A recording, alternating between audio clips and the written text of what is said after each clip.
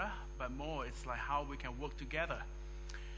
And my outline for the whole thing is in the next slides, and it says I want to just visit Christianity in the last 100 years to give us the context and the background to what I want to say, and then I want to help us answer some of the questions as who are the people involved in missions today, and what is their cultural perspective, where do they come from, what kind of background, and how we can work together in a Christ-like manner.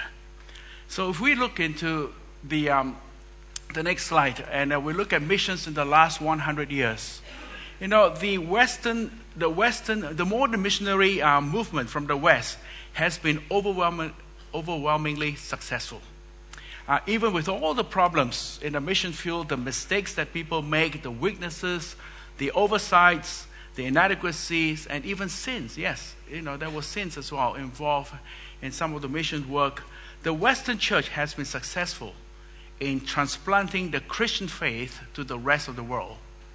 If you look at this map here in front of us, in the turn of the 19th century, you see in the yellow colored area, those are where countries with high percentage of Christians. North America, South America, because of the Catholics from Spain that brought Christianity into Latin America, and then Australia, parts of Russia, and the Orthodox Christians in those places. This is the map of the Christian world. Well, basically what you see in front of you, and Africa, India, China, the Central Asia, and the Middle East were shaded in darker colors. These are the places with very little Christians, less than 1 to 2% of the population profess to be Christians. Then the missionary effort were focused in those areas. I think William Carey was one of those who went to India. Hudson Taylor went to China, and there were many people, Livingstone and all, went to Africa.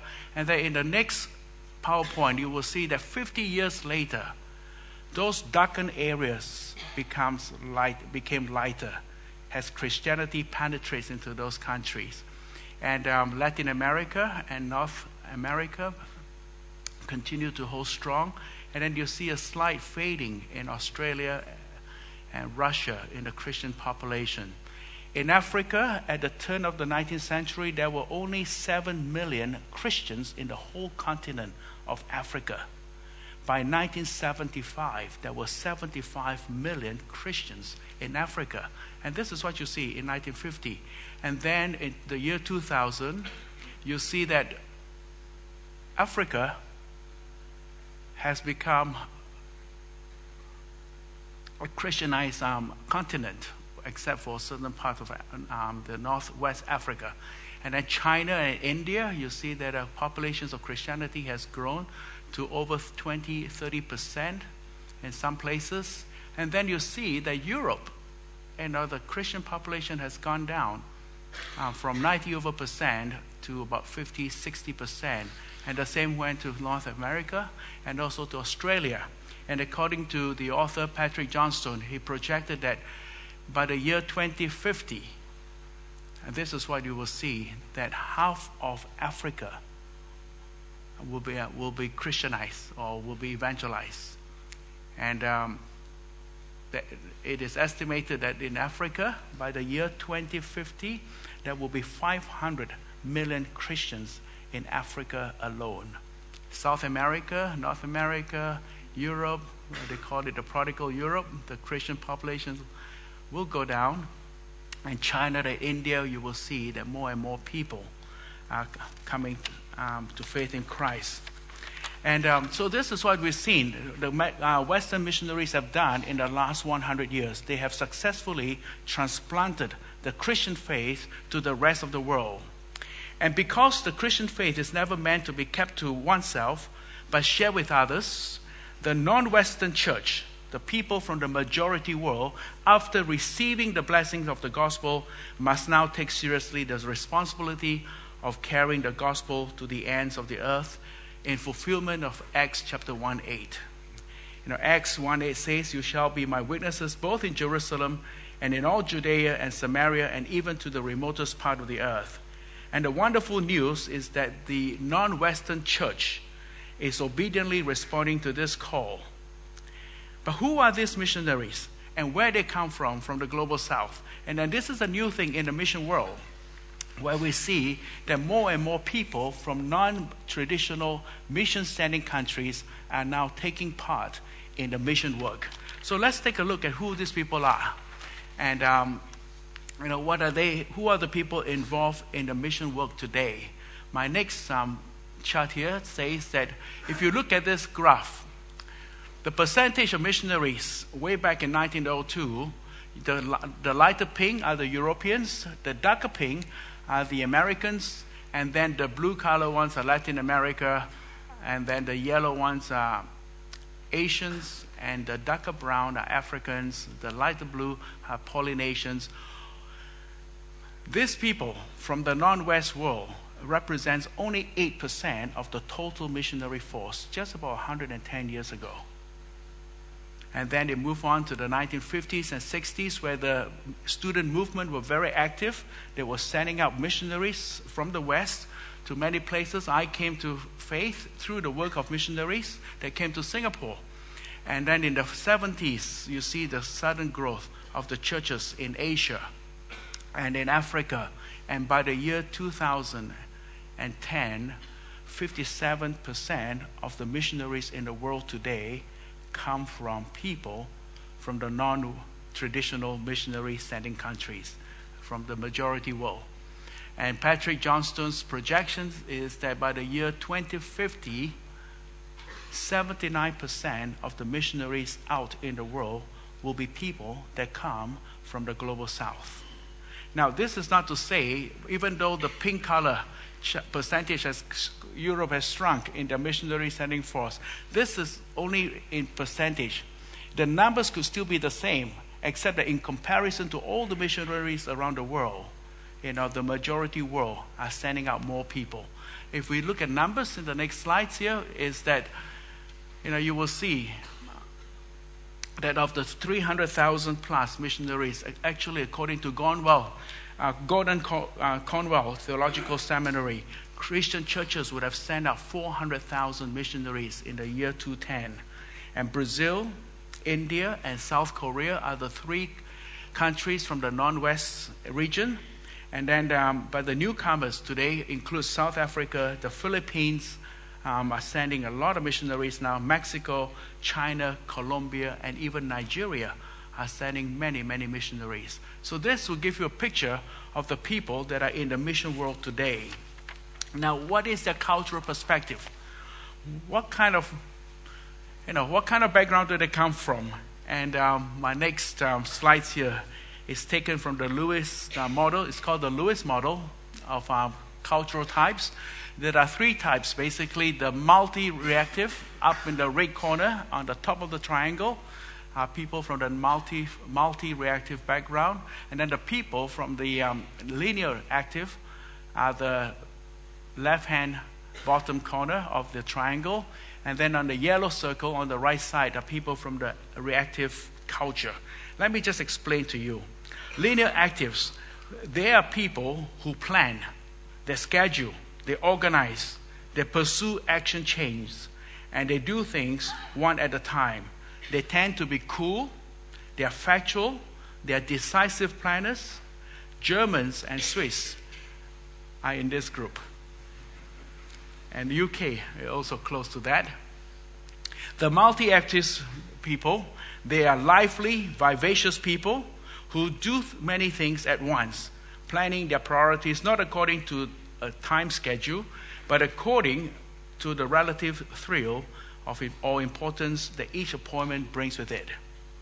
They tend to be warm, emotional, impulsive, and talkative.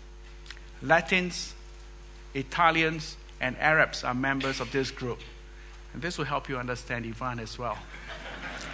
The reactives, those culture that prioritize courtesy and respect, listening quietly and calmly to their interlocutors, and reacting carefully to the other side's proposal. They tend to be curious, amiable, accommodating, and good listeners. The Chinese, the Japanese, and the Finns are in this group. And so these are the kind of people that we see. And you can imagine that those that come from the various cultures get together and try to accomplish a common task. It is like, like world evangelization. You try to get all these people together. And George Verwer, the founder of OM, always said that when there are 2 or 3 people who gather together, there is always a mess. And then if you bring people from different cultures together, they can understand the different cultural worldview that these people bring with it. And in the midst of all this, keep in mind that cultural differences are not an accident. Allow me to explain. When God commanded human beings to be fruitful and multiply in Genesis chapter 1 verse 20, the goal was that the descendants of Adam and Eve would spread out and separate from one another, and over time develop their own unique languages and culture. And this was God's intention for mankind right from the beginning.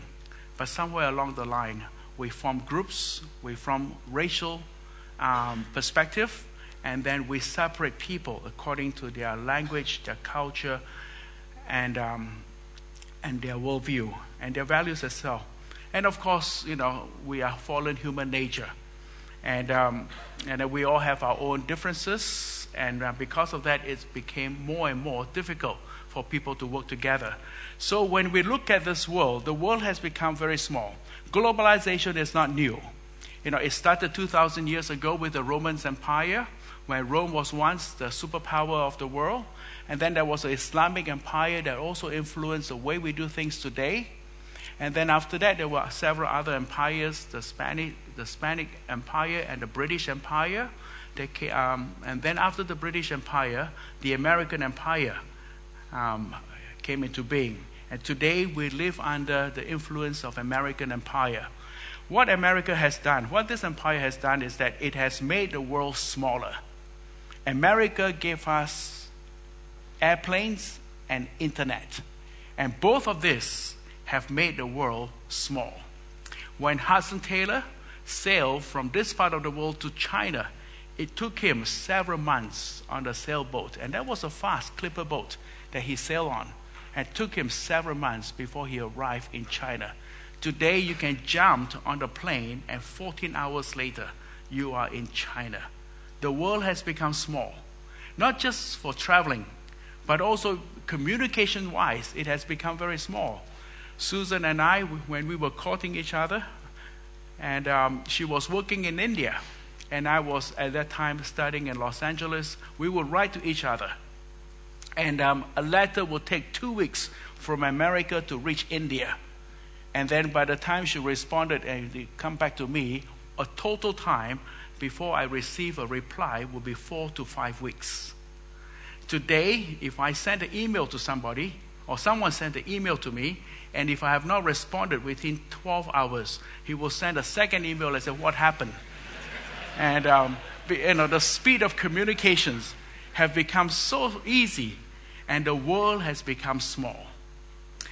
In 1960s, the expatriate community around the world, when airplane travels became affordable for many people, the expatriate population around the world was about 2 million people. There were 2 million people in the 1960s who work in countries other than their birth country. Today, it is estimated that there are over 250 million people working around the world in countries other than their birth countries. For economic reasons, for globalizations, the world has become small and people are exchanging, and this number will only grow.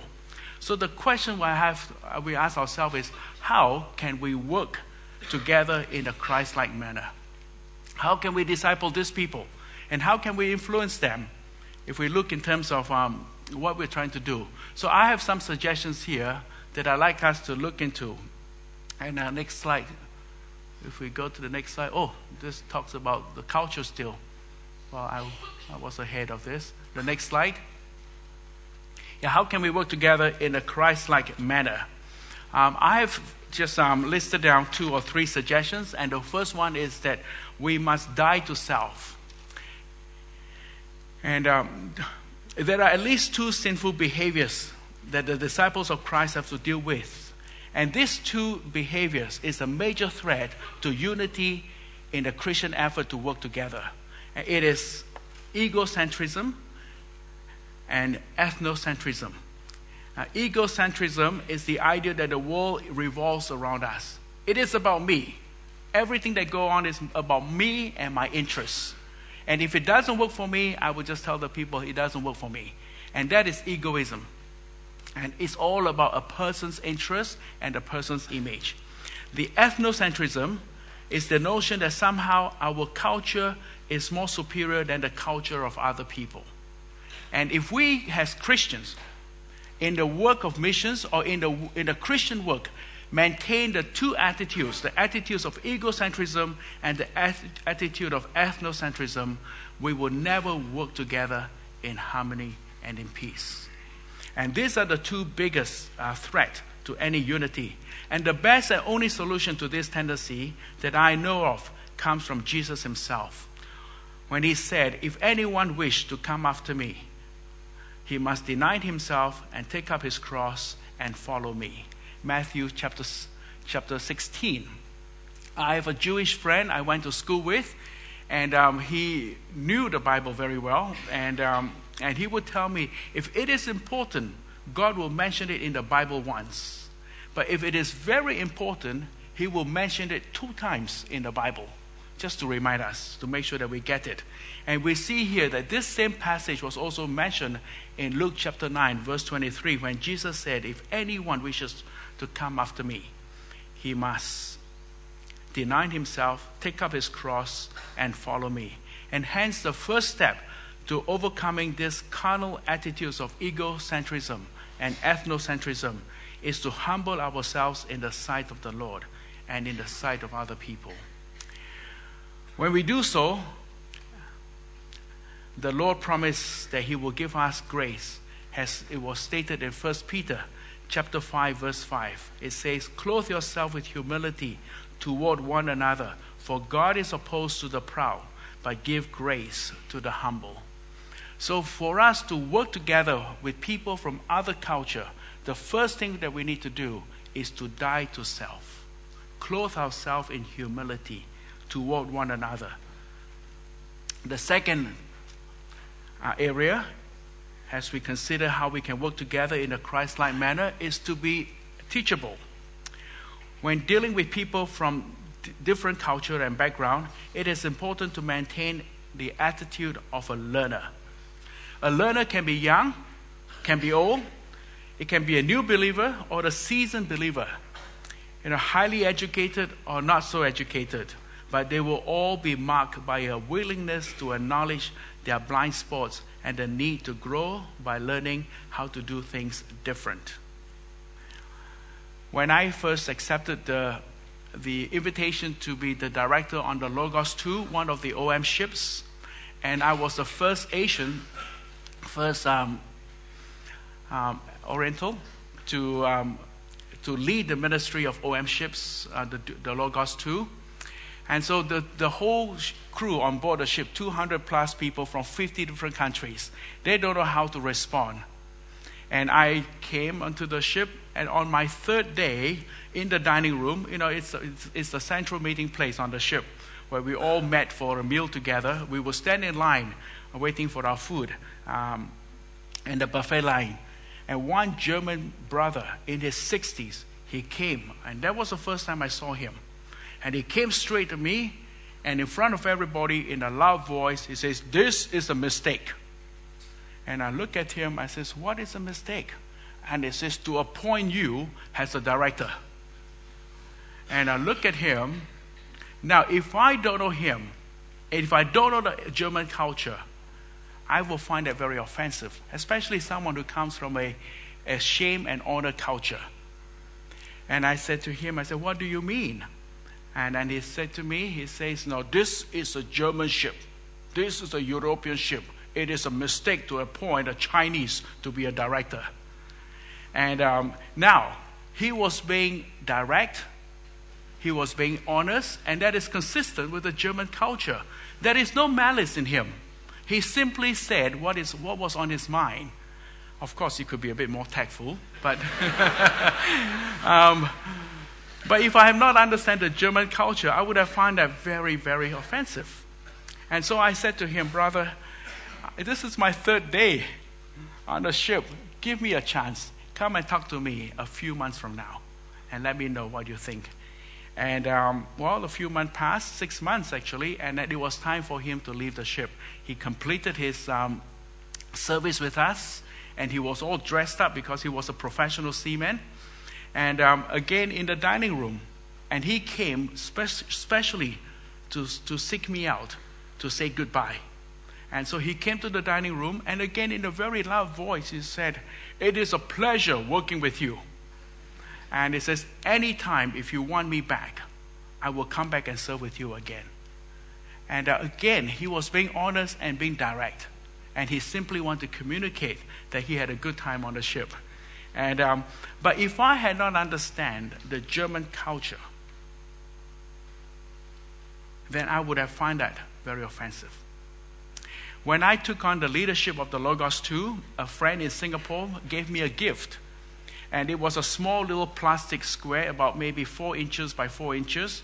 And it had a big red letter L in the middle of this white plate. And this is the plate that we will hang in front of the car and the back of a car when we learn how to drive, to warn the people that we are dangerous, stay away. And he gave me the plate, and he said to me, "Wear this around your neck." And I wish I kept the plate. But the thing is that what he's communicating to me is, you go as a big learner and remind yourself that you are a learner. And so this is a reminder to ourselves that we are in the process of learning and growing, especially when it comes to working with people from a different culture, people from a different background. The third area is the whole area of becoming informed. And this is very important in the Christian work.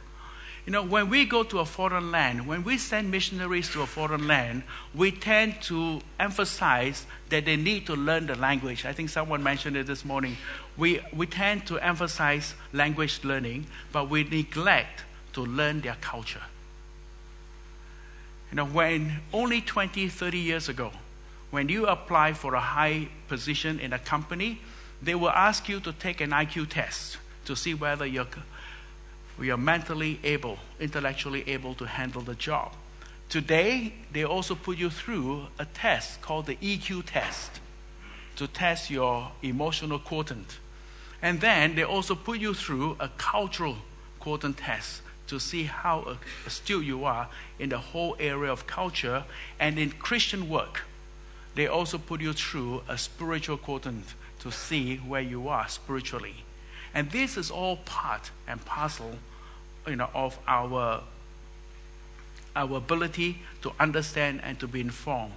To know how to work with people from different cultural backgrounds, we need to develop skills in cultural exegesis in order to gain cultural awareness of other people. Just like we need to learn and apply various exegetical principles in order to interpret the Bible correctly, we need to acquire the tools of cultural exegesis to be able to understand and function effectively within different cultural environments. And it is, more and more now, as the people grow in this generation, they are exposed to people from many, many different cultures. And they need to learn to work together and understand one another. The cultural environment in the world has changed, and it has changed tremendously.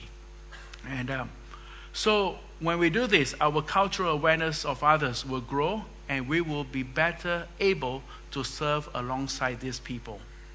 In OM, we have people that come from 95 different countries. And every time we meet together to discuss things, you could see that different people from different cultural background tend to have different persuasion. So understanding people that you work with is very important. We need to read about them, understand their values, their worldview, and understand where they come from. And then the next item is that we need to keep in mind that it is God's work. And this is an important thing for all of us. I like what A.W. Tozer said. He says, be owners of nothing and steward of everything. And I think this is so true in the work. I don't own OM. I'm simply the steward of OM. And so the work belongs to God. And sometimes when we can become so territorial, so protective, so defensive concerning our own ministry that we can actually become idols. Or they can actually become idols, that our ministry become the object of our worship. And when they do, we begin to serve idols rather than serving Jesus. And I want to give you a wake-up call. In the work of God, no one is indispensable. No one. Not even I. In my job, I see my role, my current role with OM, as only temporary. There will become a time that I need to step down from this responsibility, and God will raise somebody to replace me.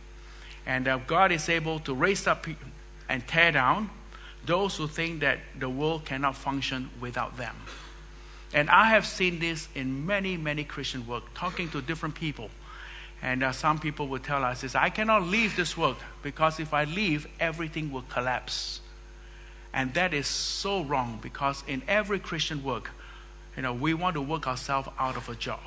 We want to train somebody, mentor somebody, that person will someday be able to replace us. And to say that the work cannot function without us is a very, askew image of oneself. And I've seen this many times in Christian services. Brothers and sisters, we must acknowledge that the ministries that the Lord has given us, is a gift from Him, and we are called to be faithful stewards of the ministry that He has given to us. I like what John the Baptist said. He says, a man can receive nothing unless it has been given from him, or given him from heaven, in John chapter 3, verse 27. And his response to the ministry that was entrusted to him was, Jesus must increase and I must decrease. Everybody who is serving the work of the Lord, whether a leader or a follower, must consciously repeat this verse to themselves as often as possible, so that the work which we have been called to can move forward unhindered. So keep in mind that the work we are doing and the ministry we are doing belongs to the Lord, and we are simply steward of the ministry. Now, why do we need to work together in a Christ-like manner? It's very simple. For the sake of the lost who will need to hear the gospel. Jesus prayed that we would all be one, even as you, Father, are in me and I in you, so that the world will know so that the world may believe that you sent me. And I want to just close by sharing a story about the unity in Christ. And this came through a television program I saw.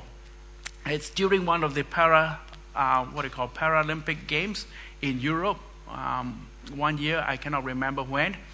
And it came for the time where there was a 100-yard dash.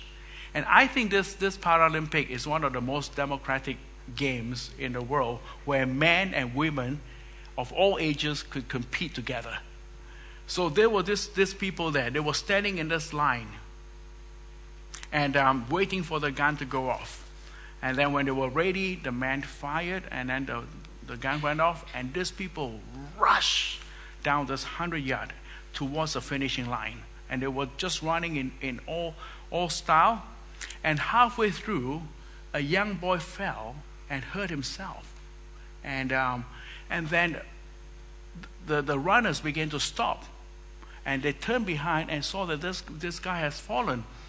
And they stopped the race, and they all came slowly around him. And one girl was seen jumping up and down. Are you all right? Are you all right? Are you all right? And they all gathered around him. They looked at him. And then as the camera zoomed in on this little boy, or this boy that fell, And he got up, brushed the dust off, wiped the tears off, and then they all determined that he was all right. And then the next thing that they did was this group of racers was they locked arms together, and they walked together toward the finishing line. No, it was the Paralympic. That was gold medal waiting for the winner. But that race, no one won the gold medal. But everybody completed the race together in one group. And I thought that was very special because it does give us a picture of what it should be in the Christian work. That we are not looking for someone to finish a race alone, but that the body of Christ could finish a race together as one group. It is not about one person winning, but it is about everybody completing the game together. And when we look at the work and mission today, we look at the pictures that I showed you just now, and we see the increase of missionaries coming from global South countries. It is not about the declining of the Western church, but it is about the rise of everybody else. The Western church is still strong. I visited churches in this part of the world, in Germany. I visited churches in America. They are still strong. But then the churches in the global South has now grown and rise. And they are asking for a place to work together with the brothers and sisters from the West. And in order to embrace these people, we need to apply biblical principles in our attitudes, that we will die to self. That it is not about us, but about the work of God. And we want to be learners, we want to be teachable, and we want to be informed, and then together we can complete the race because the work belongs to God. It is not us. So brothers and sisters, I want to thank you all for your support of our ministry, and especially for the work of OM. And I know there are many OMers here among the congregations, and also in this church that are being supported by this church. And it is all about us working together towards a finishing line so that more people in this world will come to faith in our Lord Jesus Christ. Let's pray together.